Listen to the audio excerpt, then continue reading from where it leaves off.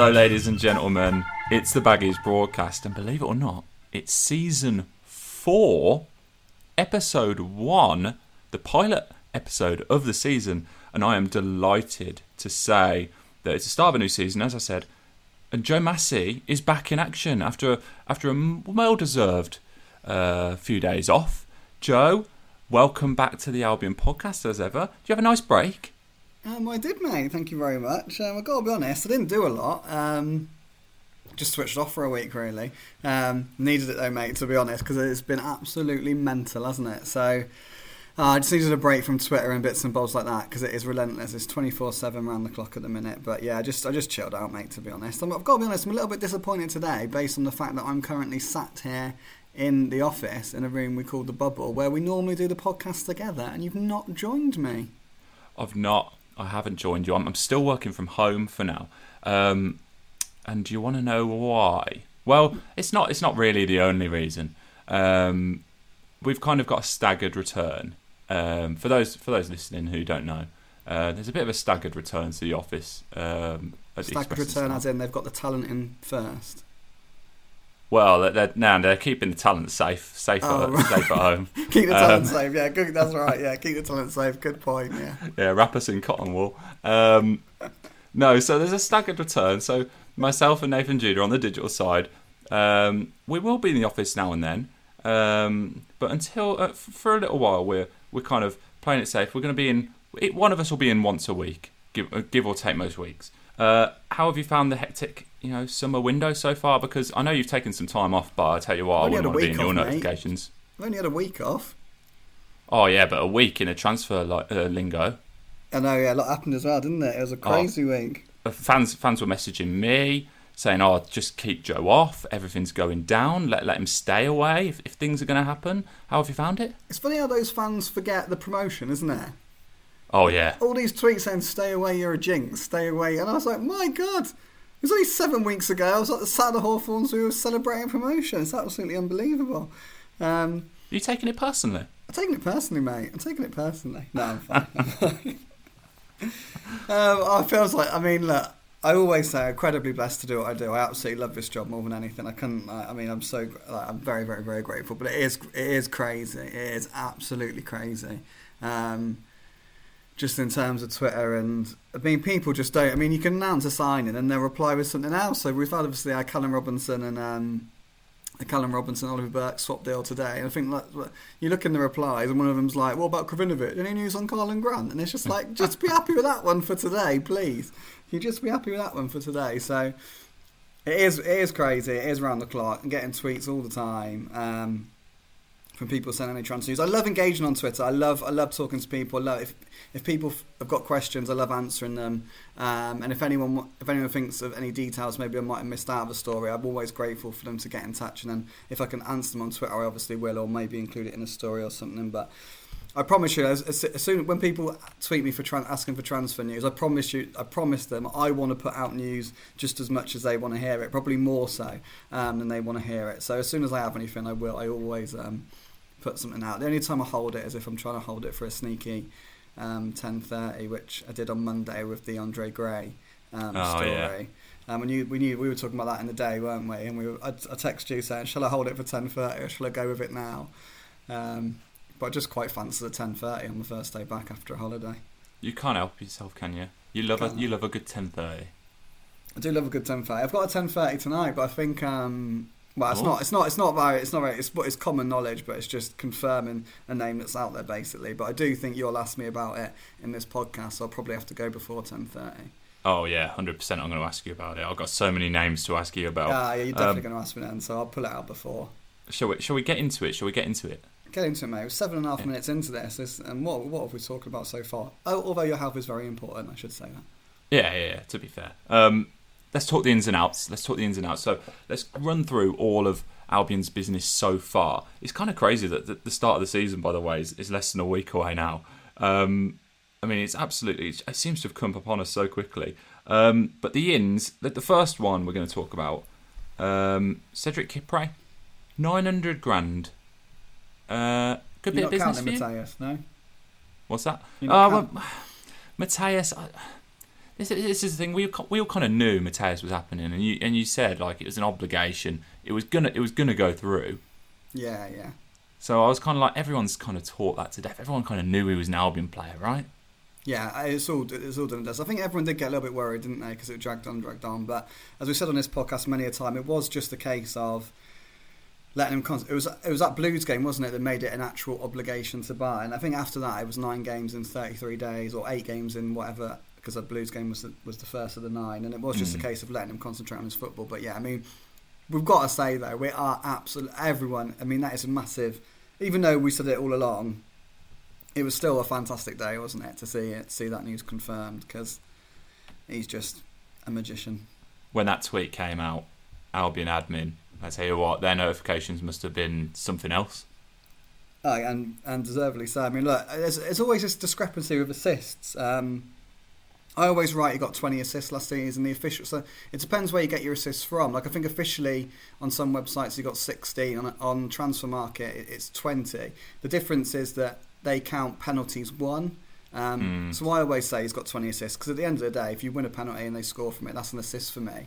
And let's be honest, he wants the assists and we want to give them to him, so it's absolutely fine. But I mean, for a player that got 20 assists last season in the Premier League, the only person who gets near that is Kevin De Bruyne, isn't it? I'm not saying Pereira's going to do a Kevin De Bruyne next season, but he's going to create a hell of a lot of chances for Albion next season. There's no doubt about it. I genuinely believe he's going to take the Premier League by storm. £8.25 million. It's just a wonderful deal. Wonderful. I tell you what, they don't come much more of a bargain than that, do they? I mean, as you said, 20 assists and what was it, 8 goals. Still not good enough for PFA Team of the Season for some reason, which is bizarre to me. Absolutely ridiculous decision, yeah. I know it's supposedly voted for by fellow players, and there's some Albion fans on Twitter who maybe have referenced that maybe other players might be a little bit jealous, bitter, maybe just one of them where he's that kid at school who was good at everything in PE, and you just really disliked him for no reason. Yeah, I think maybe sort of the theatrics don't help, like the fact that way he does. I mean, let's be honest, he does go down as if he's been shot sometimes. I think that might have gone against him. But in terms of, for me, he was the best player in the Championship last season. Yeah. And for that reason, he should walk into that side, shouldn't he? Oh, yeah. And you compare the price that Albion have ended up paying for him. I know it was obviously kind of all discussed before, but you look at some of the fees being bandied about today, and we've seen Ollie Watkins, he's gone to Villa today. He's talking like 28 million up front and a potential for 33 million. Pereira for that price, oh my word, what a piece of business. I mean, absolutely. I mean, look, we know Ollie Watkins. I'm glad you brought it up actually, because look, we know Ollie Watkins was an Albion target. That might be a slightly stronger word. We know Albion would have loved to sign Ollie Watkins, but it's been abundantly clear, based all this whole window, if not before, that he was going to go for an awful lot of money that Albion would not be willing to pay. Really. And now he's gone for 28 to 33. I've got to say, I'm a big Ollie Watkins fan. I think he was excellent last season. I think he can do a bit of everything. I think he's a very, very complete forward. I think he's a very good player. But that is a lot of money. A lot of money. I think they've overpaid a little bit. Yeah, I mean, proof's in the proof's in the pudding, isn't it? If he scores 15 goals next season, they haven't. And he's a good age, but I think all Albion fans would have loved to seen Ollie Watkins at the Hawth as an Albion player next season. But I don't know how many of them would pay that for him. Yeah. I think everyone will step away from that now and be quite relieved that Albion haven't done that deal. Here's a question. Who's a bigger risk? Ollie Watkins for 28 million, or Wolves' obviously club record signing, which was announced last week, Fabio Silva, 35 million for an 18-year-old who has scored, I think it's 3 senior goals. Yeah, I mean that's a lot of money. That's a huge risk to me. I mean, look, if he's I don't know if people. I mean, I'm a big football manager. I play loads of Football Manager, and he is a superstar on it. And he's got these incredible comparisons. And he does sound like he's going to be an absolute world beat one day. But at 18, he's got to leave home, He's got to move to a completely different country. He's only played a handful of games. He scored one league goal. I mean, look, to me, it's just another little inkling that Wolves are on the rapid decline that I hope they are. I'm pretty confident they're going to sell Raul Jimenez, replace him with a kid who can't adapt to English football, and within a couple of months Nuno Espirito Santo is going to leave and everything is just going to go out the window. But that is just my wishful thinking. We need to crack on and talk about Albion, but fingers crossed. I'll tell you what, some big risks going on. One man not a risk, you wouldn't think for the price anyway. As I said, Cedric Kipré, what, about 900 grand? Wigan, of course, not in the best position financially. The way things are going, they're in a really poor position. And obviously with administrators there, fee pretty easy to sort out. There's no risk there really, is there? Because you've paid such a minimal price for him respectively in terms of, the money being bandied about in transfers. 900 grand for a defender who he might make the grade. We don't know. I haven't really, obviously not tested in the Premier League, but if he does the job, then he could be seen as a right bargain. Yeah, absolutely. I mean, I've got to say, if I'm struggling for stories like on certain days, every now and again I do like maybe 5 players to look at, or do you know what I mean? Just 4 players but they're based on no inside knowledge. I don't know if Albion are looking at those players, but just 4 or 5 players I think maybe they might look at. And I did one on centre backs, and annoyingly, really, really annoyingly, he was on my list, and I didn't put him. I only did 4, and I didn't put him in. It was when it was sort of became obvious that Shane Duffy was going to go to Celtic, and I had him on the list. Look, I've only seen him play twice against Albion last season, and he was brilliant in both games, absolutely brilliant. And I can remember thinking, I wonder if he could sort of be a target further down the line, because he did look very, very good.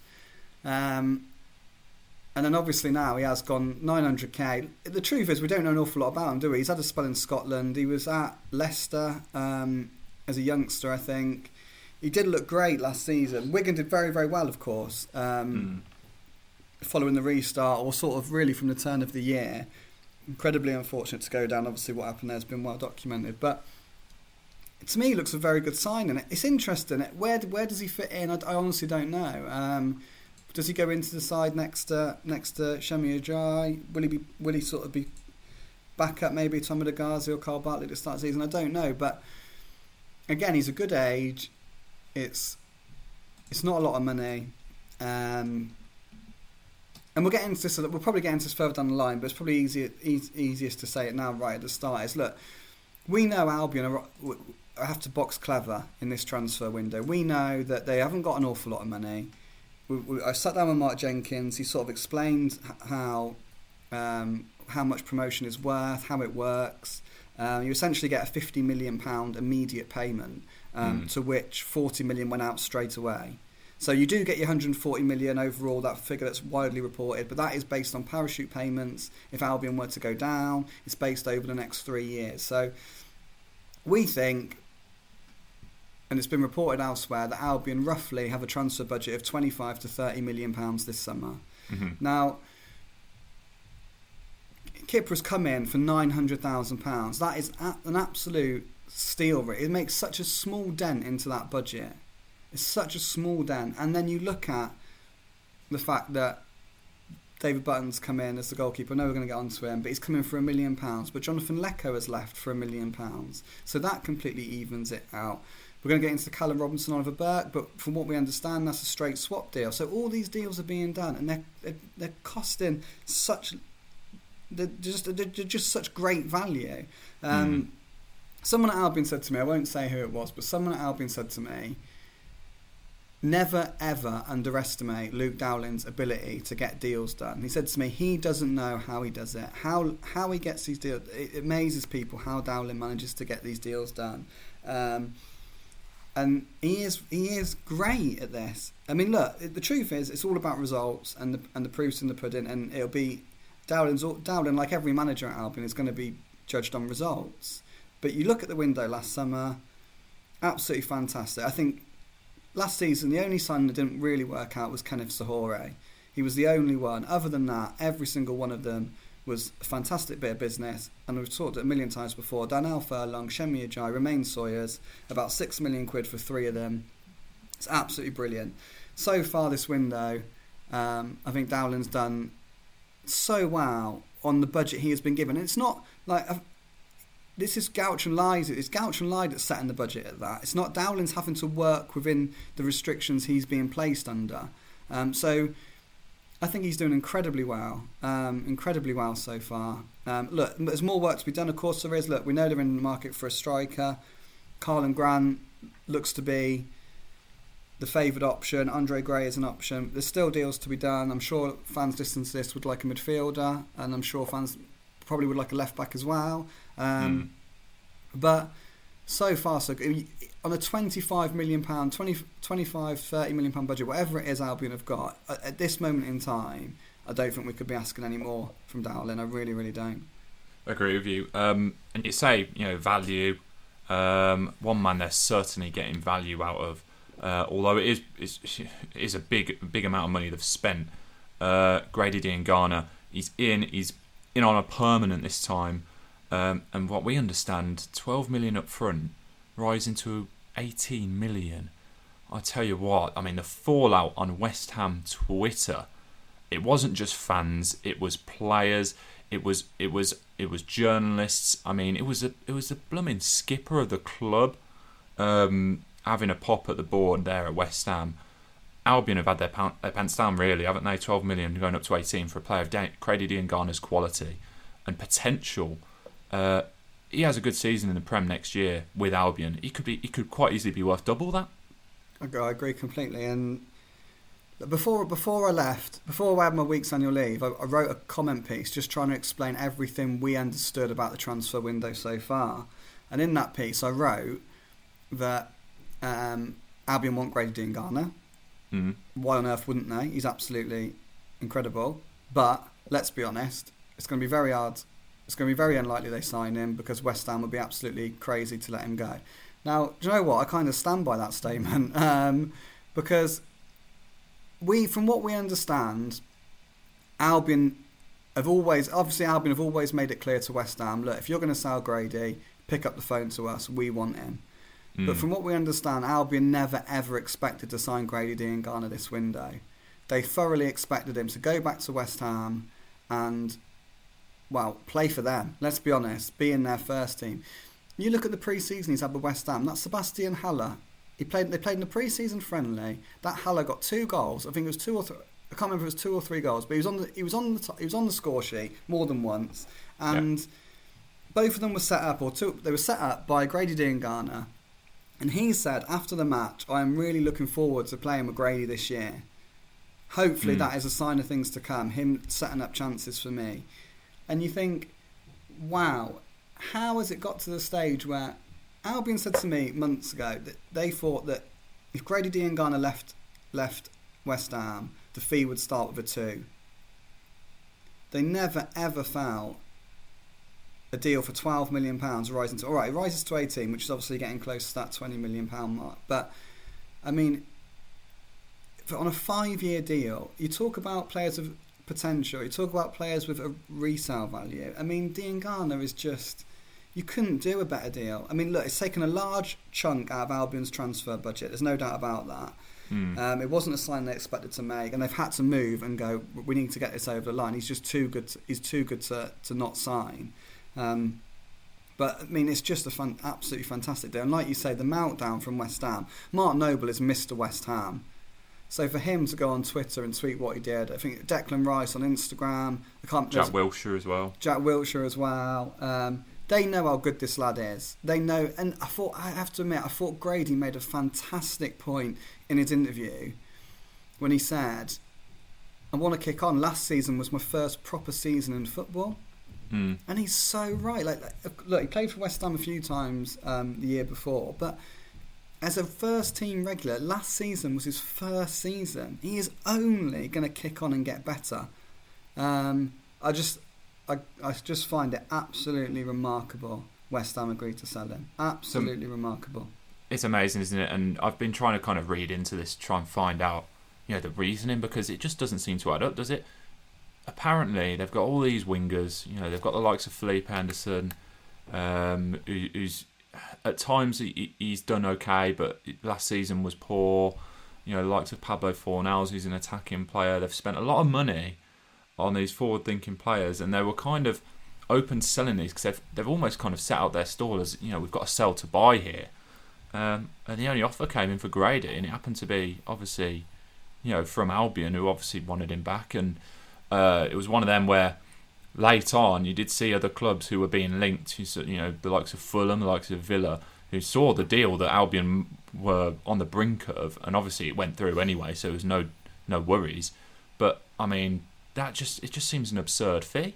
But if they're having to sell to buy, and like you said, the noises that they made, especially on social media, 2 days before the transfer went through, they were tweeting him a picture of him and Jared Bowen saying that can't wait to see this in the Premier League. So it seems to have gone over everyone's heads, including David Moyes, because I think Moyes made noises as if he wanted to play in this season. It's literally a board decision, and it's one which is absolutely absurd in my opinion for them. Obviously Albion have benefited from it massively, but it's absolutely crazy. I agree. Like I said, crazy. But West Ham's loss is very, very much Albion's gain. And I just think, I don't know, for me, I thought you could see last season that Pereira, Diangana, and in my opinion, Callum Robinson as well, were too good for the Championship. I think they're Premier League players. So to have all three of them back, I just think it's fantastic news. West Ham, mental. Absolutely mental. And let's talk about Callum Robinson as well. Burton obviously come in £1 million. Very similar boat, I think, to someone like Kipre, who's, he'll offer competition to Sam Johnstone. He's cheap. It's a good enough deal, isn't it? Whereas Callum Robinson, you look at that, and the swap deal for Ollie Burke, this is another deal where you look at Luke Dowling, you've just got to applaud him, because Ollie Burke, he's not really done anything at Albion. He's obviously signed for £15 million. There was a lot of pressure on his shoulders because of that fee. Never worked out. I actually personally want to see him kick on and do well somewhere. I think he's got the tools to be a really exciting player, but he never really showed that at Albion. Hasn't really showed it on loan. But to get a swap deal for someone like Callum Robinson, who's obviously enjoyed his time at the club on loan, can score a goal, and as you said, is a Premier League quality player, and he is in my opinion as well. I'll tell you what business? It's an unbelievable deal. Look, Oliver Burke, look, you read Twitter and there's not a lot positive written about him, bless him, from Albion fans. I've got to be honest, I've not seen an awful lot of him. But what we know for sure is this just hasn't worked. He is not felt at home at the Hawthorns, basically from the day he arrived. He definitely struggled to cope with the pressure at the transfer fee, which I think this swap deal could be great, really, because it's harsh to say that Sheffield United didn't want Callum Robinson, but they're willing to let him go, aren't they? So he's essentially replaced the player now that was on the way out anyway. There's no real, I wouldn't say there's any real pressure on Burke heading to Sheffield United now. No. He's got the tools, he's got these physical attributes that basically managers think they can work with. Technically, there's a lot of question marks over him. But yeah, fingers crossed for him. Look, fingers crossed he makes the move, because there's obviously something there. But you look at it now, and I've just said there, technically there's big question marks over Oliver Burke. Technically, there are no question marks over Callum Robinson. He is a wonderfully gifted footballer. I think he's just cutting enough. I do think his best position is off the left. But it's interesting in Luke Dowling's quotes today. They've said they also see him in that central role, that central striker role, which is where Bilic played him, of course, against QPR in the final day of last season, the game where promotion was clinched. So I wouldn't be surprised to see Robinson start on Sunday as that central striker with Diangana one side and Pereira the other. But I just think, I say it all the time, but I really think he's top drawer, and I just can't believe it. Again, I just can't believe it's a straight swap. So we found out today that there's no fee. Obviously, how often do you see them kind of deals? By the way, they don't happen anymore. They don't happen anymore, but I think they might become a lot more frequent post COVID-19, because everyone is clubs who aren't bankrolled by an owner, aka Villa, are and more, are gonna have to be more savvy with their money. So I think you will see it more often. But I mean, yeah, it's just so what we have. So look, when any player signs for a club, there's always extra clauses, isn't there, based on goals, based on appearances, based on what they achieve, this, that, and the other. And there are those clauses with Robinson and Burke. So if Burke scores 20 goals next season, then Albion will have to pay. Sheffield United will have to pay more money. So there will be money exchanged at somewhere along the line. But from what I've told, it's so minimal, the differences between them, that this is basically a straight swap. It's like Robinson's moved on a free transfer and Burke has moved on a free transfer, really. Which again is just credit to Luke Dowling, because it doesn't affect Albion's budget at all. Yeah, I'll tell you what, Chris Wilder, he likes a wild card player, doesn't he? Because they signed Ravel Morrison, if you remember, last season. Yeah. And I think, I don't know, someone said to me, I won't say who, but Burke is basically a bit of a vanity project for a manager. Because so many managers have basically struggled to tap into that talent, that managers want to prove that they can be the one to do it. And maybe that's what this is. But yeah, see how he goes. Good luck to him. But look, for me, Callum Robinson is hands down the better footballer.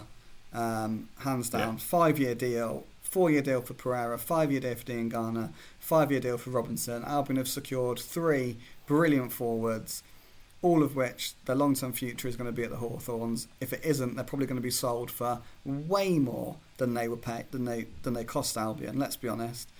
Pereira's going to go more than 8 million. Robinson's going to go more than 3, and Diangana's going to go more than 12, rising to 18 or whatever it is. So I just think. I mean, we're just constantly saying the same thing, but I think it's great business. I really do. Yeah, you bang on there, and it's worth mentioning that with the lengths of the deals, because a lot of the time you see a club sign someone and it could be a 3-year deal or it could be a 2-year deal or whatever. 5-year deals, 4-year deals, like you said, it's protected.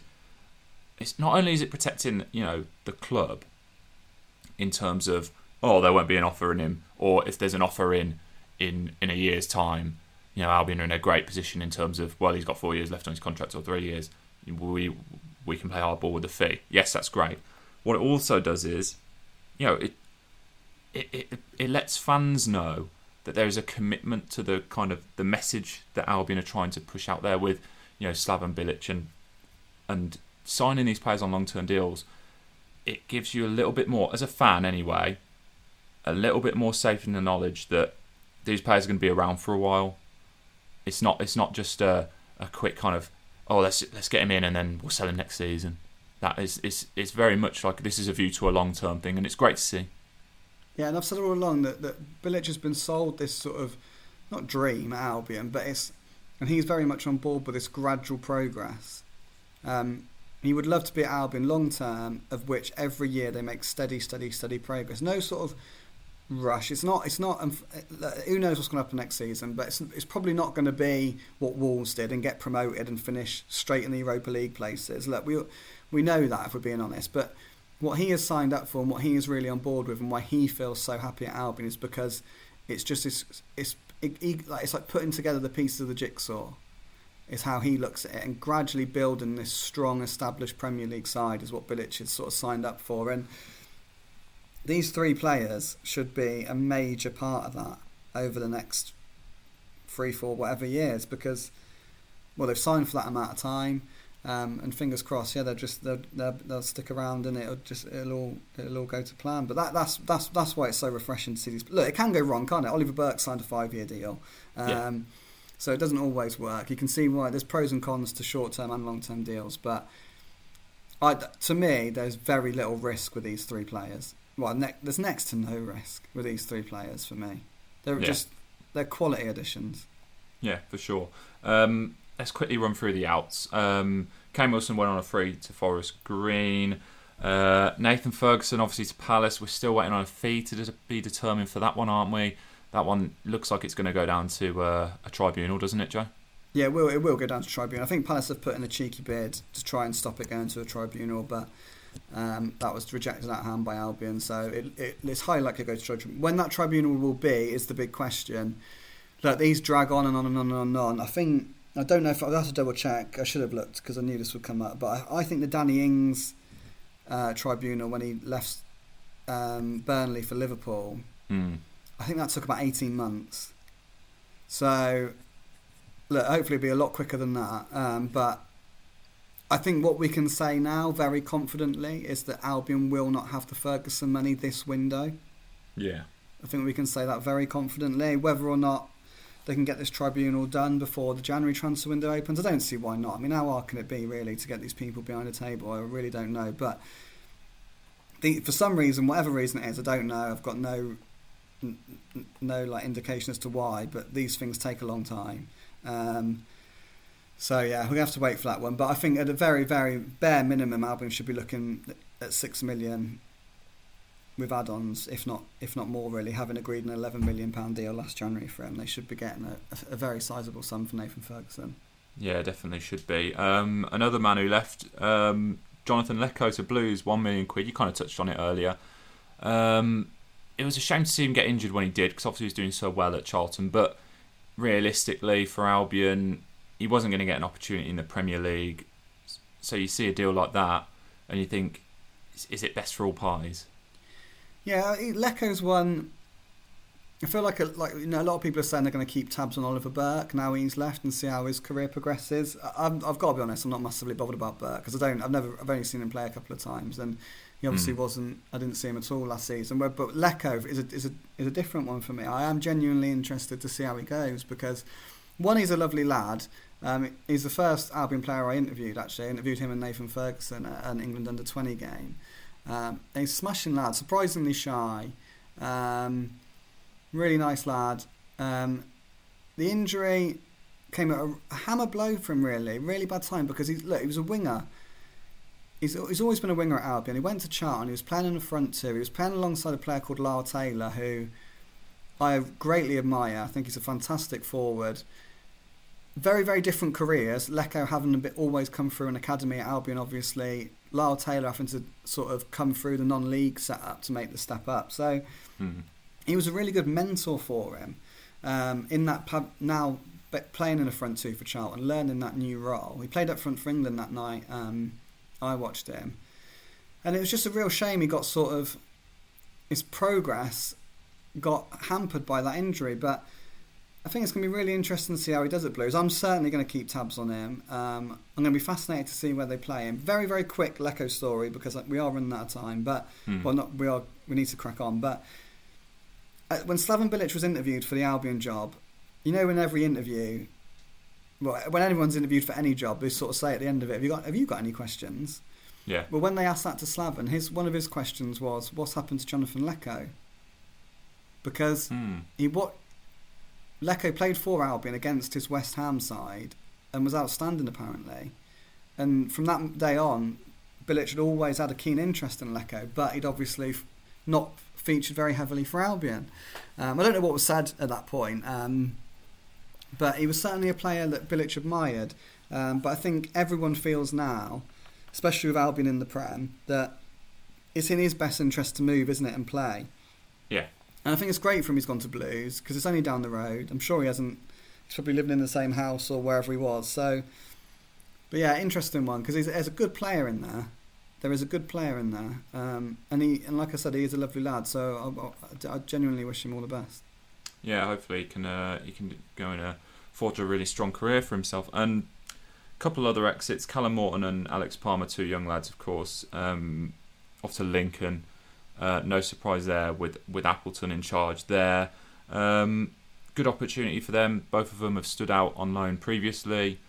A couple of fans messaged me when it happened on Twitter, and they were saying they wanted to see, particularly Morton, have a pop at maybe at a championship level. I mean, he's a player who's shown a lot of promise, but obviously the Appleton factor has paved the way there, hasn't it? Yeah, and I do understand that. I mean, what I would say, he's a little terrier, Callum Morton.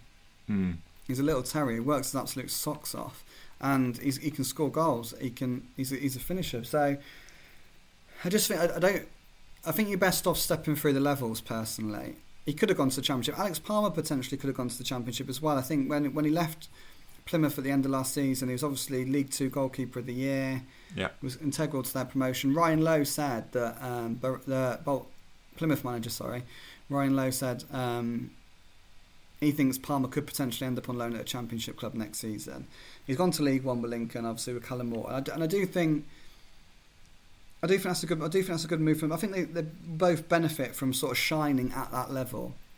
The gaps between the divisions are massive, so there's not a lot, in my opinion, but there's not a lot of difference between League One and League Two. I think if you go up from League Two, you're probably going to be you can be quite comfortable in League One. If you go down from League One, you can be struggling in League Two. They're very similar divisions. They're not a million miles away from each other. The Championship's quite a stretch, in my opinion. Yeah. So I think it's great to go through the levels. So I think if they can shine there, then maybe the following season go to the Championship. That would be a very steady, natural progression. But yeah, see how they go. But again, two players who have got bright futures. Fingers crossed to Albion. It might not be. It might be that they get sold further down the line for a decent fee or whatever. But who knows? But because Albion have got a very, very promising goalkeeper and a lad called Josh Griffiths, who's out on loan at Cheltenham at the minute. And I think he's played 2 games, 2 clean sheets. Already people are putting a show reel together of him with some of his saves. So maybe, who knows, Alex Palmer might be Albion number 1 in 5 years. I don't know. But it's really important when these players go out, play every week, improve. And they'll get that at Lincoln. They will play every week and they will improve. So, good moves for me. Yeah, same. And obviously we've already discussed Ollie Burke, who's gone to Sheffield United. Now, there have been players linked, of course, with Albion. And the big one, which, well, let's not start with the big one. Let's start with one who was here last season. Filip Krovinovic. There's some worry about Albion Twitter now. I don't know if you saw the Callum Robinson announcement. CR7. They went full CR7, which I commented on, obviously, Cristiano Ronaldo. But Callum Robinson, he's taken number 7, which has got fans thinking, is Filip Krovinovic coming back? Because, of course, Krovinovic last season, guess what number he wore? Number 7. Yeah. So I wouldn't read too much into that, to be honest. So, I mean, we sat down with Callum Robinson when he signed in January. And because he wore 47, I think, last season. Yeah. And I asked him, I was like, why do you wear 47? And he was like, well, if you add 4 and 7, it's 11. And I like wearing number 11 or number 7. And when I was at... And it basically, if you look at the numbers, he explained it all. I mean, it was absolutely ridiculous. It was like being on an episode of Countdown. If you look at... He's either worn 7 or 11 in his career, or a combination of numbers that add up to those numbers. And he went through it all, and we were all just sat there like, we couldn't keep up with him, to be fair, but he knew all the numbers. He really likes to... He's one of those players, you get a lot of them like it. He likes to have a number 7 or a number 11 on his shirt. It makes him feel better. So he would have really wanted 7. And I've got to be honest, I'd imagine Callum Robinson would have wanted 7 more than Filip Krovinovic will be bothered about it, if I'm being honest. Because, let's be honest, Krovinovic is just happy every minute of every day anyway. He's just a happy little soul, isn't he? Yeah. So I wouldn't read too much into it. Look, I personally think Filip Krovinovic will be an Albion player this season. Is it this season now? This season now. Probably this season now. This season, I do. There is a stumbling block. There's been a lot of talks with Benfica. It looks like it's going to be a loan. There's been talks about a loan on a permanent. It's all about the fee at the end of it. I do think Krovinovic will return. Look, from what we hear, Krovinovic is desperate to come back. Slaven Bilic has given an interview saying how he sees him as he's a priority signing. And I don't mean to sound disrespectful to Krovinovic, but I don't think there's many other clubs banging down the door to sign him. I think he'd be a fantastic signing, and I think he really improved as the season progressed last season. And I think he'll step up and do well in the Premier League. But I think there's a want from every side, Albion's, Krovinovic's and Benfica's, that Krovinovic is an Albion player this season. It's dragging on, there's no doubt about it, and there is this stumbling block about how much Albion will have to pay next summer. I think I think Benfica want roughly £10 million for him. I think Albion think it should be a lot less. Not a lot less, but less. Say 7. Yeah, say 7, 6 to 7 maybe. Which, when you've just signed Mateus Pereira for 8, I think you can see Albion's logic. When you've just swapped Callum Robinson for Oliver Burke, again, I think you can see the logic. There is value out there at the moment. So look, it's gonna keep going. It's gonna keep going. It's gonna keep going. It wouldn't surprise me if it's one of them that goes late into the window. I'm constantly told, whenever I ask about Krovinovic, I'm constantly told that progress is being made, that everything is moving in the right direction. But for some reason, we're just not getting this final. It's done. Krovinovic is an Albion player again. But I honestly believe he will be. But we'll have to wait and see. See. This is an interesting point though, because another player being linked, of course, with Albion, Conor Gallagher. Now, and bang goes my 10:30. There goes your 10:30. Yeah. Obviously, he was heavily linked with a move to Crystal Palace, and now Palace are after Michy Batshuayi again on loan. And due to Premier League rules, you can only take one loanee from a fellow Premier League club. So Crystal Palace obviously prioritise a striker over a midfielder. Thus, they're going for Michy Batshuayi, which means Conor Gallagher cannot go to Crystal Palace on loan. Albion, as you've said, have always held an interest in him. Now, here's my question. Chelsea offer you Conor Gallagher on loan. They say, you can have him on loan for the season. No option to buy.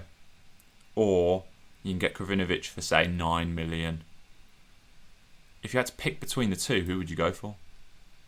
Honest answer, take them both. You'd take both of them?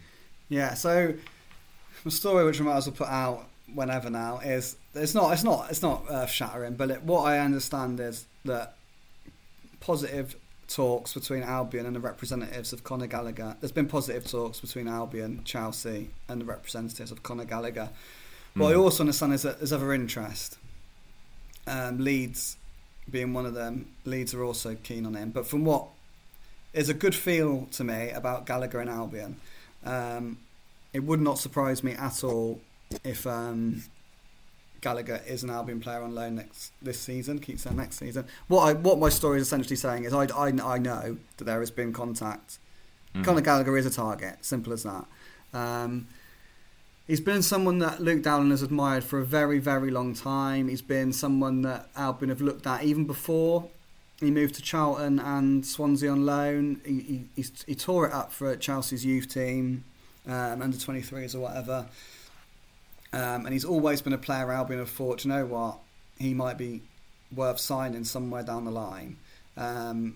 Let's be honest, it's very, very hard to break into Chelsea's team, isn't it? Especially with the signings they're making. And I think they've always looked at Conor Gallagher, and I'm talking long term, I'm genuinely talking long term, as someone who will make it, who will step up, who will be a Premier League player one day, but who may not break into that Chelsea team, who might have to leave Chelsea to do that.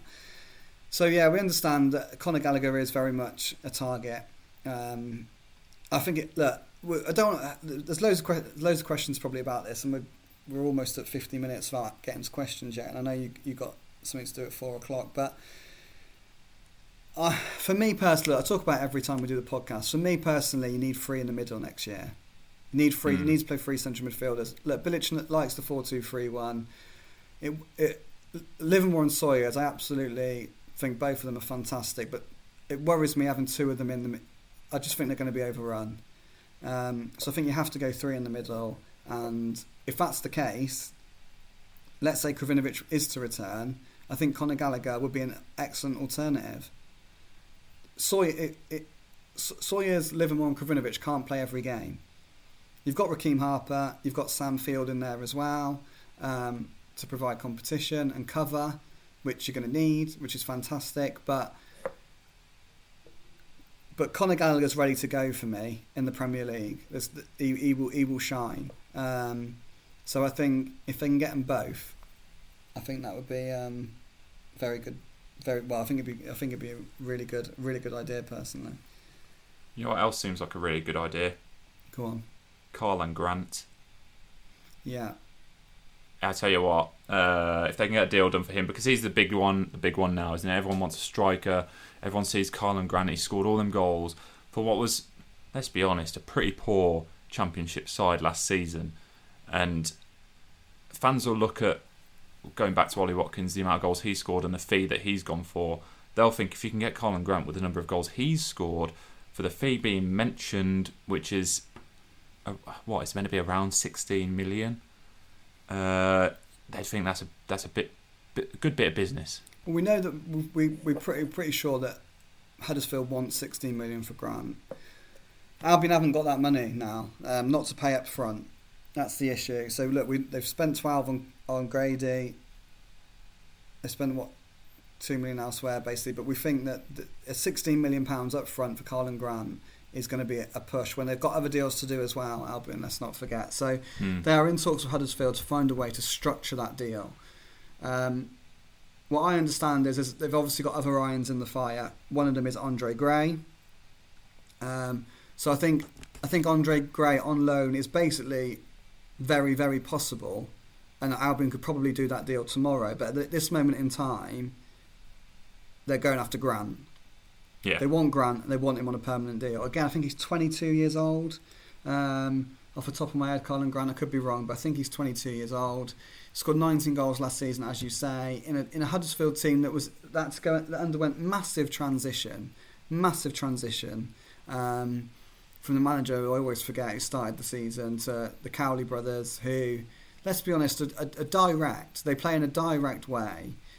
So I think for him to score that amount of goals is a real achievement. I watched him a couple of times for Charlton. I always thought he was class, really. I've seen this on this podcast before. The one player I really want to sign was Ollie Watkins. If it was possible to do, if you could structure a £16 million deal for Ollie Watkins, that's the one I kind of wanted. My backup to him would be Colin Grant. We've seen a lot. I think Andre Gray could do well. You look at, he didn't score a lot of goals last season, but you look at the seasons before that, he's sort of got around 10 in the Premier League. There's a reason why Watford spent £11.5 million on him from Burnley. But I do like Colin Grant. I really do like Colin Grant. I'd love to see him as an Albion player.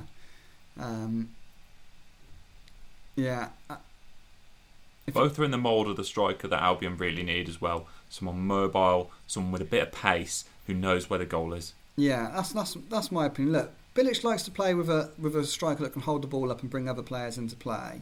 But I think they need more pace up there. They need that pace. And Colin Grant to me is an excellent option. And he scores goals. He does score goals.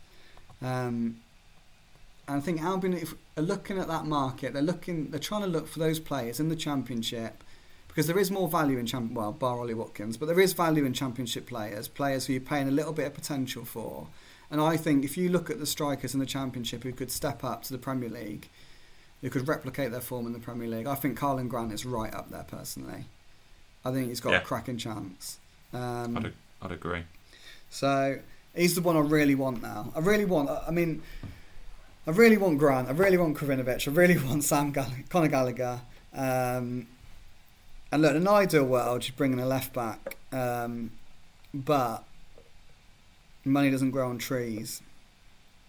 And by the sounds of it, it doesn't appear that a player like Kieran Gibbs is going to get much interest. Yeah, I mean, Gibbs is one of those, isn't he? Look, if he could stay fit, I'm sure there'd be loads of clubs interested in him. But if he could stay fit, Albion wouldn't be looking for a left back. So it's just a tough one with him. But look, if he can stay fit, left back's fine, isn't it? If he can give you 30 games, I think you take it. Yeah, I agree. Yeah. 30 out of 38. I mean, would you take 25? I don't know. 25 isn't a lot, isn't it? That leaves you with 13 games where you're going to have, and no disrespect to him, but Connor Townsend stepping in, is he ready to be dealing with the likes of Mo Salah? I'm not saying Kieran Gibbs is a Mo Salah stopper by any means, but he's got experience. He knows what he's doing, especially in the top flight. I mean, he's played with Arsenal. They were playing in Champions League when he was there. So he's got experience, whereas Townsend, yes, he's a hard worker. Yes, he's done him very well. He's impressed me. But I wouldn't want to see him up against, the calibre of player not on a regular basis anyway for Albion. Whereas Gibbs, I'd probably be a bit more happy seeing. He's won 10 caps for England, Kieran Gibbs, but yeah, look, they probably want. There's some links today with Ivanovic, but I haven't had a chance to look into them yet. But I think we would like a left back if we're being honest. But everyone is going to have to accept that there's only so much you can do. And look, I don't mean to hammer Villa, but they spent 140 million to finish fourth bottom last season. Albion have God knows what they've spent so far, but well, it's about 14 million quid, isn't it? Having recouped 14 plus the money for Pereira. Yeah, but that was set aside, from the budget the year before. So that money has always been sort of earmarked for Pereira. So we're looking at 14 million quid, plus they've received £1 million for Lecco. Looks like Kenneth Zahor might go. They'll get something for him. I mean, let's say they get a striker deal for Karlan Grant that is worth 16 million in total, but is maybe, I don't know, 8 million up front. Yeah, I mean, we're looking at what, 20 million quid, like maybe net spend if Zahor goes and Lecco goes, or Lecco's gone. I mean, it's 120 million less than Villa spent. Yeah. But I'll tell you what, Albion are going to give it a go. I feel like I really do think they can stay up next year now. I really, really do. This is it. The business for me. 2 weeks ago, before they'd done all this business, I must admit, I was wary. I was worried. I was particularly about this opening game because I think, Leicester. I know they've had a bit of transition this summer and they've lost some players, namely Ben Chilwell. But I was worried that the opener could be. And don't get me wrong, it still is a tricky game. You could quite easily go and get beat quite comprehensively. But I'm much more confident in Albion now, seeing that the players they've already got in. If they could get in that extra midfielder and that striker, I think they could give it a real go. I agree. Shall we get on to questions? Yeah, get on to questions, yeah. Right, okay. First one comes from GWBA. And I'll tell you what, it's not an Albion question, but I'll ask it. I feel you'll probably all answer all the questions I have regarding transfers anyway, so I'll ask you about something else. As an England fan, what were your thoughts have been in recent weeks on players called up and not called up, their behaviour, their lineups and performances? Tell you what, that's a perfect question for you, Joe Massey. Oh mate, I could talk about this all day. I'm gonna have to. I'll tell you what, I was not happy with either England 11. Do you know what I'm not happy with? What? I'm not happy with the criticism Gareth Southgate's getting, and I'm not happy with the national press. I feel like something's happened with Southgate and they're sharpening their knives a little bit and just they're undermining him, and it feels like something's turned where he's gone from being this media darling to suddenly they're pushing for him to fail, which really annoys me. England have got, I like Jadon Sancho as a player, but I think he's been poor for England, if I'm honest.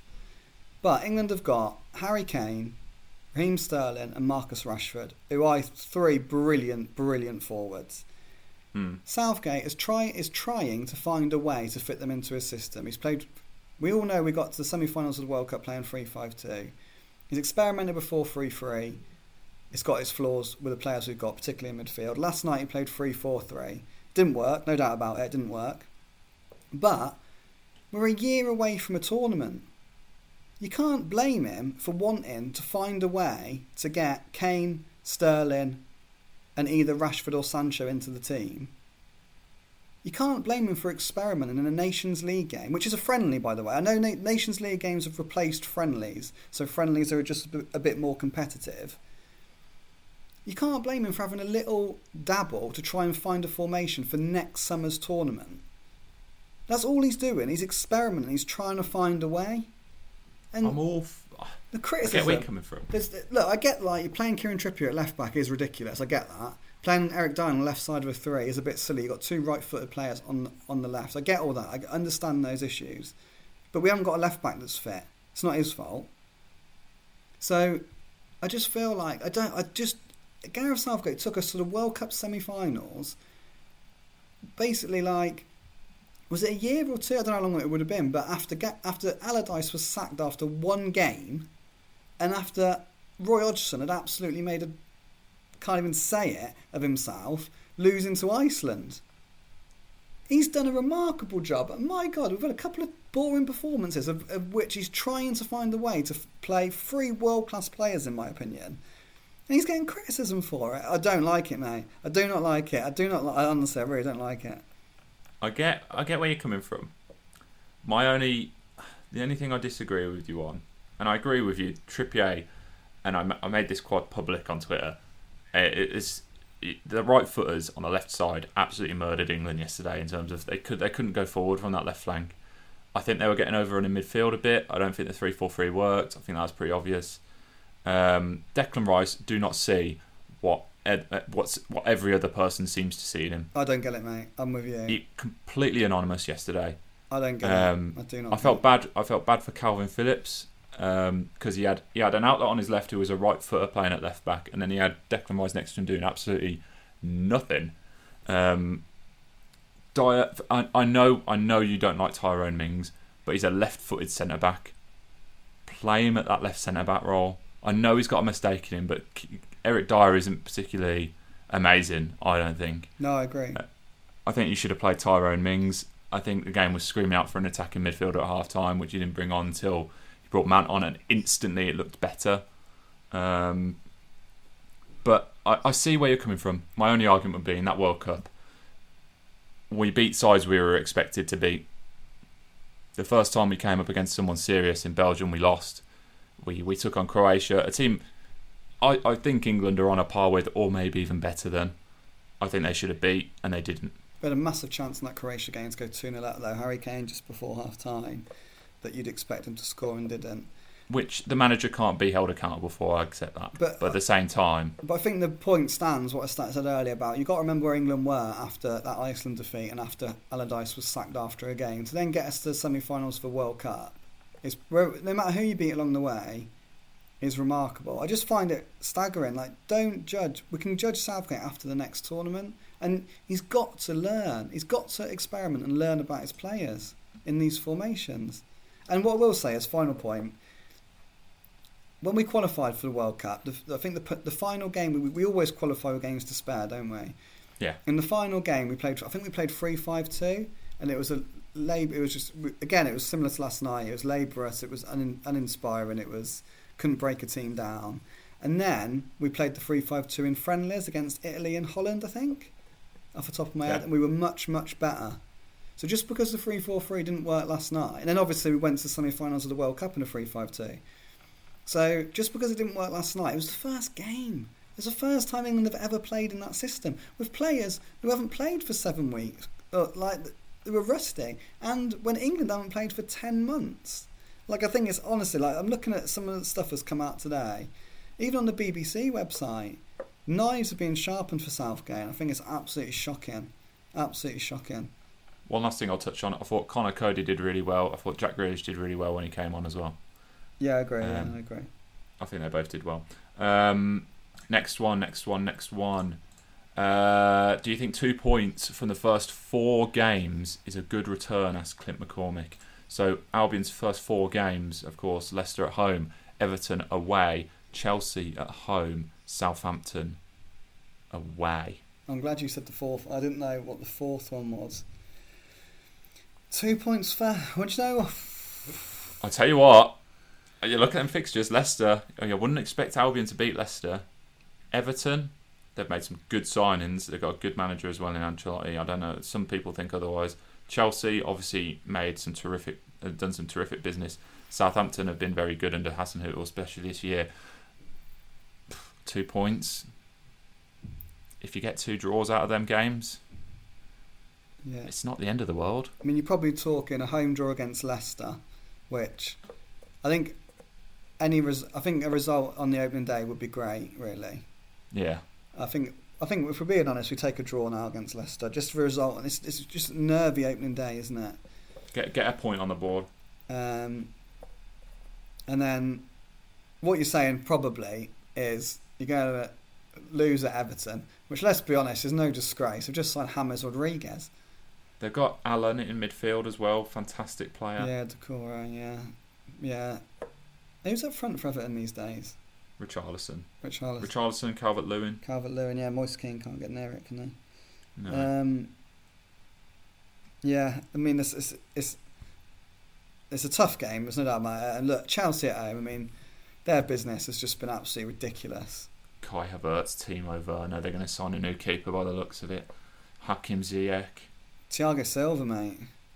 I'm not sold on Silva. I think he'll Rolls Royce it, I do. I think he's a good player, but I think he's when you're playing for PSG, you get a lot of free passes. There's a lot of games in that league, and I know people mention the French league and have a laugh about it, but I tell you what, there's some poor teams in that league where he won't have been tested. Yeah, I'd love to see Thiago Silva up against, a Jamie Vardy or someone. Yeah, I think, and then Southampton away, isn't it? You take any away point in the Prem, really, wouldn't you? Yeah, I think they get a point. As you said, Leicester first home game, I'd like to see them get a point. Southampton away, I think you can get a point. Everton and Chelsea in particular, I can't see having getting anything from them. There's no harm in that whatsoever. Everton, as we said, they've done good business. It wouldn't surprise me, especially with them at home. There you get beat. Yeah, I mean, maybe 2 points would be good. Yeah. Look, you're going to aim for more, aren't you? But I think would take it. Yeah, probably would take it. Is that sad? Not when you look at some of the other fixtures teams have got. Look at West Ham's start. I can't see them getting a point on the board for 6 or 7 games. No. Hamza Derby, how's life with Wi-Fi, Joe? I've had it for a while now. I was actually thinking the other day, I can't believe I didn't have Wi-Fi for so long. It is absurd when I think about it. I don't know what I'd do without Wi-Fi. And you sort of, like, me and my wife, it sounds crazy because me and my wife can't believe we got through lockdown with 2 kids and we didn't go out the house, really. Like, it is crazy. I thought back at that the other day. Remember, I could only go out for an hour to have a run. Yeah, you could only go out for an hour. And now it feels kind of remarkable that we did that, but we did do it. And it's kind of the same without. I can't believe I lasted so long without Wi-Fi. Yeah, but I did. You did it. James Goodby, do the club still think prices will drop significantly by the end of the window? I'm sceptical of this, and so far there are no signs they will. Grant was mentioned as an example, but if anything, it seems his price has increased further in recent weeks. Transfers always drop. They always get cheaper. Always get cheaper. Always. Closer to the deadline, if you need to sell. The issue with Karlan Grant is Huddersfield will still get parachute payments. So they're not as destitute as a lot of Championship clubs are. So they're just in a slightly stronger position, but it's their last year of parachute payments. And this is why I think if Albion can structure... why Albion may not be against sort of structuring a deal... Why they might not be against structuring a deal where it sees them get cash over the next couple of years, because it's a safety net. There was an Albion player who went... Albion had been accepted for someone who went elsewhere. I can't remember who it was now. I can't remember. Who was it? I can't remember. Where did he go? Oh, Easy. Ibrichi Easy. Ah, yeah. Where... I forgot about him, Where QPR basically, that's what sold it to QPR, was that in this coronavirus world, if you can guarantee that for the next 3 years, say, you're going to get £5 million in, it's a very nice cushion. So maybe that, on some level, that will appeal to Huddersfield, but that is the issue with the Grant deal, I think, that they're slightly in a stronger position than a lot of clubs. But But I don't see anyone else being in for Grant. I haven't seen many other people linked with him. And honestly, every window, fees come down. The closer you get to deadline day, every single window, and that is why transfer deadline day is such a thing. There is clubs don't want to bring everyone in at the last minute. Everyone can see the benefits of signing the player early, embedding him into training, getting him to know his teammates, learning how the team plays, playing in pre-season friendlies. There is a massive benefit to that. So no one wants to go as late as it possibly can. I mean, every window, not Albion, but every window, we're always waiting on deadline day for one deal to go through, aren't we still? Do you know what I mean? There's always one deal that, whatever club it's at, submit the paperwork at 1 minute towards the deadline. No one genuinely wants to work that way, But the truth is, the closer you get to that deadline, the more teams become willing to, well, they not panic, but they think, well, we don't actually want to keep this player, or we do need to sell this player, and suddenly they have to be a bit more sort of open to other things. So prices will come down. Look, if someone comes in tomorrow for Karlan Grant and offers what Huddersfield want, if there's a bidding war for any player, then the fee goes up, doesn't it? It might go up. Yeah. But by and large, fees will come down the closer we get to deadline day. They will come down. David Law asks, recall in a previous show you spoke about the importance of a left-back and a central midfielder to enable a 4-3-3. Given the club has spent significantly on Diangana and still need or want a striker, are they prepared to go in with what they've got in those two positions? We sort of touched on it earlier, haven't we? I don't know is the honest answer. They definitely want midfielders. I know they want Krovinovic and I know they want Conor Gallagher. And I really don't think it's one or the other. I think they want both.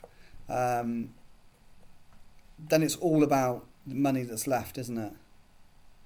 And how they can structure a deal to bring in a left back, maybe. So, but I honestly don't know. All Albion fans, if you had to guess now from what you know, when do you think a percentage of fans will be allowed back into the Hawthorns? This is worrying because you look at the news and you look at the infection rate of COVID. I don't think it's going to be anytime soon. No. I wouldn't even want to hazard a guess, to be honest. This thing today where you can't meet up in groups of 6 and stuff. What's a maximum of 6? It's just impossible to predict, isn't it? We just don't know what's going to happen with the virus, let alone, and that's going to determine everything. I genuinely think it's going to take a vaccine to do it. I really hope it's soon, because I'm so excited to do a season in the Premier League. I've got to be honest, but it's just not the same without fans there. I want I know I'm very lucky to go in, but I want the whole experience, not just the quiet, empty stadium experience. So, I don't know, but honestly, I hope it's soon. I really do. So, next question comes from Sam Box. Are you guys having a little wager this year like last season? We need to get Luke in his beloved blue and white stripes. Beloved's very, very debatable. I'm up for another little wager if you are, Joe. I love how you say debatable, but not wrong. Just debatable. I'm putting my foot down. It's wrong. It's incorrect. You had your chance, mate. You had your chance. Infactual. You had your chance. Yeah, I mean, I don't know what it'll be. They put us on the spot there, but I'm happy to do whatever you want to do, really, yeah. Villa to finish higher than Albion? How about... Yeah, we'll do that. Or we could do that. Or you could do goals from Jack Grealish and goals from Matheus Pereira. Oh, I love that one. Is Grealish going to be a Villa player? If Grealish... It doesn't matter. I'd back him to score more goals anyway. Yeah, all right, let's do that. I'll bet that Matheus Pereira will be involved in more goals than Grealish. So okay, goals and assists count. I'll take that bet. Okay. I'll take that bet. What is the stake?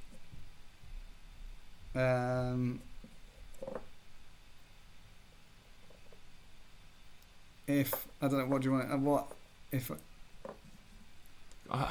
I feel bad making you wear a Villa shirt. Yeah, because you're actually in the Albion reporter. I'm just kind of the pretend Albion reporter who bounces around a bit. Yeah, you are pretend. That's right. We'll figure it out, but that's the bones of the bet. Yeah. Anyone got any ideas for what we should wager? Get in touch. Yeah, I like that. But that's the bet. I like that. Cool, Matheus. Yeah, it's good that. Sean Lloyd, what's your predicted lineup against Leicester? Let's get on to Leicester because, we're running. How long has this podcast been? Yeah, a long time, aren't we? Leicester City at home. And you've got to go because you're going to be on Match of the Day too. Just drop that in, shall we? Yeah, I did drop that into you. I got contacted by the producers of Match of the Day too. And basically, this is it. Luke is wrapping up this podcast because he's got bigger things to fry now. No, this is Albion fans will love this. Listen to this, by the way. So I got contacted, and I'll, you know what? I'm gonna leave them unnamed because they might not want to be named. This is a message I received. Hi Luke, hope you're well. Don't mind me dropping you a message. I work on Match of the Day here at the BBC, and I wanted to get in touch with you regarding an idea for Match of the Day 2 this weekend. For West Brom versus Leicester, we're going to have a montage of Match of the Day on Match of the Day 2 before the match edit, with a handful of West Brom fans explaining what to expect from the season. I was wondering if you would be interested in appearing in this feature. It would be great to get a perspective, as it would be brilliant to get a fan's perspective. Are you there as an Albion fan? He thought I was an Albion fan. Of course he did. That's because anyone in their right mind would think you're an Albion fan. Well, you are an Albion fan, so... Oh, that is hilarious. So you're going on Match of the Day 2 as an Albion fan? No, I'm not. Why on earth did we not talk about this earlier? I replied... for the podcast for this.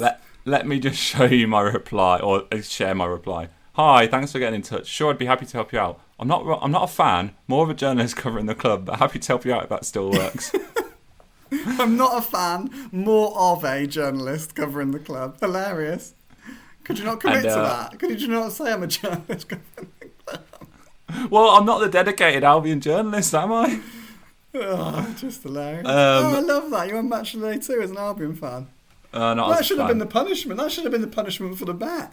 If Pereira and gets more assists and goals than Grealish, you have to go on Match of the Day 2 as an Albion fan, but you're just doing it off your own bat. No, but then I got an email from the producer who then again said, looking forward to... I look at your Twitter account and it looks like you're massive into the Albion. Is that what you said? This was the thing. The last line in this email I got from the producer. One other thing, it would help the piece if the fans participating were there in a West Brom shirt, but if that isn't possible, then no worries. I replied, just saying, hi, thanks for the information. My God, this is so cruel. Why did you not tell me this? I would have got you a West Brom shirt to wear. No. The club would have got me a shirt for you to wear on Match of the Day 2. This is criminal. It's a criminal opportunity we've missed here.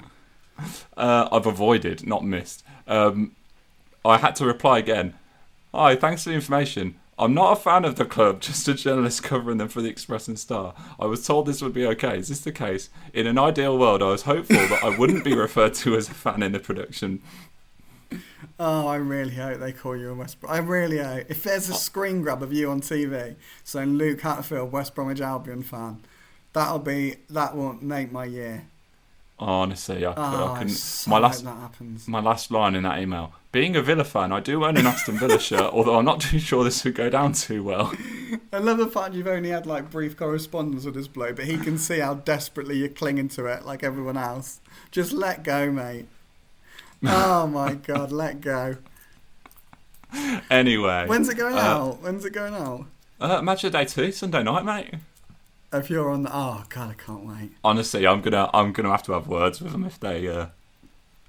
I genuinely want, them little yellow pop-ups where it says the name of the manager when they're doing the interview. Yeah. I want one of them saying Luke Hatfield, West Brom journalist, not fan. I hope it says West Brom fan. If that says West Brom fan, you got to make it your profile picture. No. You got to make it. You got to, mate. No. I'll put a tweet out with the picture making fun of it, but it's not going to be my profile picture. That will be my payment for if Pereira gets more assists than Grealish. If that happens and they put a picture of you up saying Luke Hatfield, West Brom fan, I want that as your profile picture for a year. For a year, if Pereira gets more assists than goals than Grealish. That's what I want. A year is way too long. Even so, I'm getting greedy here because all I really want is to see that image on TV. That would be the best thing ever. I love the fact now that regardless of the result on Sunday, there's going to be the countless West Brom fans praying. There'll be so many West Brom fans watching that, hoping they put West Brom fan. I can't believe you've waited till this long into the podcast to tell me that. Oh well, I tried to keep it under wraps. It was going to be a surprise. No, it's not. Anyway. I would say that if it was a surprise, if I was just watching that and it just popped up, Luke Hatfield, West Brom, that would have been the best surprise ever. That's what I was hoping for. I was hoping that people would be surprised to see me on there and then just tweet a picture of me on there. Obviously not saying West Brom fan. But I mean, regardless, yeah, I may well be. I tell you, they might not even use my footage now. Imagine that. But anyway, let's talk about the game real quick. Joe, you still there? I'm still there, mate. Oh, right, okay. I had a nightmare then that you'd gone. Leicester City at home, tough old game. Premier League return. It doesn't really matter how hard the game is. Just go out there and enjoy it. It's a shame fans aren't there, though, isn't it? Yeah, exactly that. I mean, look, it's 7 weeks since promotion has been won. There's no reason not, and it sounds crazy, it's just but it's no reason not to go into it full of confidence. Really, it's not a long time. Promotion has just been secured. There's a feel-good factor around Albion. Look, it's been a great 2 weeks, hasn't it? In terms of Diangana arriving, in terms of Robinson arriving. Who knows? There may even be who knows? There might be another player arrive before the game. I've not got any knowledge on that, but obviously things are being worked on. So it kind of Leicester's squad is fantastic. We know that. They were in the top 4 for the vast majority of last season. They've got some excellent footballers, of course they have. But weirdly, there's a feel-good factor around Albion as it stands. There's not a feel-good factor around Leicester. Yeah. I don't mean to go. We're going all Billy Big Time on this podcast, but I actually did a piece for Leicester TV yesterday. Oh, I'll tell you what. There you go. Match of Day 2 holds nothing to that. Oh, mate, Match of Day. I think Match of Day 2 is a little bit bigger deal than old LCFC TV or whatever it was. But speaking to the guy there, and he was like, "There's not a great feel around the club." He said that last season, if you'd reversed it and they finished like they started, then everyone would be sort of really excited about the new season. But the truth is, they flew out the blocks, were brilliant, and then struggled towards the end. And it's because they struggled towards the end, they fell out the Champions League places. So there's just a little bit of it's not doom and gloom, of course it's not, but there's not a feel-good factor there at the minute. There is a feel-good factor around Albion. It's going to be interesting. Look, they've lost Ben Chilwell. Looks like James Maddison's injured for the game. 2 obviously important players for them. 2 England internationals, if you can classify Maddison in that bracket. Really, he doesn't really feature for England, does he? But obviously a very, very, very good player. So look, it's exciting. It's an exciting game. Albion's players are going to be desperate to show they can step up to the Premier League play, aren't they? Yeah. They're going to, in that first game, they're really, really going to want to prove themselves. This is a very different team to the Albion side that went down a couple of years ago. There's not many players there who've got Premier League experience. Off the top of my head, Agassi's got a bit. Gibbs, if he's fit, obviously. Livermore. But for the likes of Shami Ajay, Dara O'Shea if he plays, Romain Sawyers, it's going to be Mateus Pereira. They haven't experienced top flight football before, so they are going to be desperate to prove a point. They're going to be desperate to show they can step up to that level. I think it's Leicester are a damn good side. They're a damn good side, full of threats. But this is a chance for Albion. This is a chance. There's a chance to get a result on the opening weekend, and I'm really looking forward to it. Give me your predicted 11 and match prediction. Then go on. 11 is very, very difficult. It's very, very difficult. I don't know. I honestly don't know the 11. I mean, what I'll say then is Johnson in goal. Yep. O'Shea at right back. Yep. I'll probably go Agassi and Ajay. Gibbs. Yep. I'll probably go midfield 3. This is my issue. I think we'll probably I'd go midfield 3, so we're looking at Livermore, Sawyers and probably Harper. It's just whether or not a midfielder comes in before that game. And if it was Krovinovic or Conor Gallagher, whether they go straight into the team, I'm not sure. And then I think he might go Pereira on the right, Diangana on the left and Robinson up top. Yeah. But I don't know. It's really hard to. It's really hard. It's first game, isn't it? So predicting it's going to be so difficult. But it's going to be fascinating. It's going to be fascinating, and we'll learn a lot from it. And it's the first game. So look, Leicester are going to be bang up for it. Albion are going to be bang up for it. They're both going to be a little bit rusty. They're both going to be a little bit disjointed. They're not going to be the team they are in sort of 5-6 weeks. So I just think it's going to be It's going to be a really fascinating afternoon. Should be, and you're going to be the man there because I've just had my accreditation information back, and I am not at the game, obviously. All you, so it's going to be all you. I'll be tuning in from home. I think we're going to be doing a watch along for the opening day of the season, so you can tune into that if obviously you're not watching the game yourself. But yeah, that just about does it for us our first episode of season 4, Joe. Good to be back, mate. I enjoyed it. Yeah, nice break, but happy to be back. Happy and hopefully Albion can get their Premier League season off with 3 points. That would be a great start. Fingers crossed, mate. Oh, that would be the dream, wouldn't it? That would be the dream. That'd be the dream. Right, that does it from us then. Myself, Joe, a fond farewell. Let's hope for 3 points for Albion to start the season. Can't wait to see you on Match of the Day 2, pal. See you later.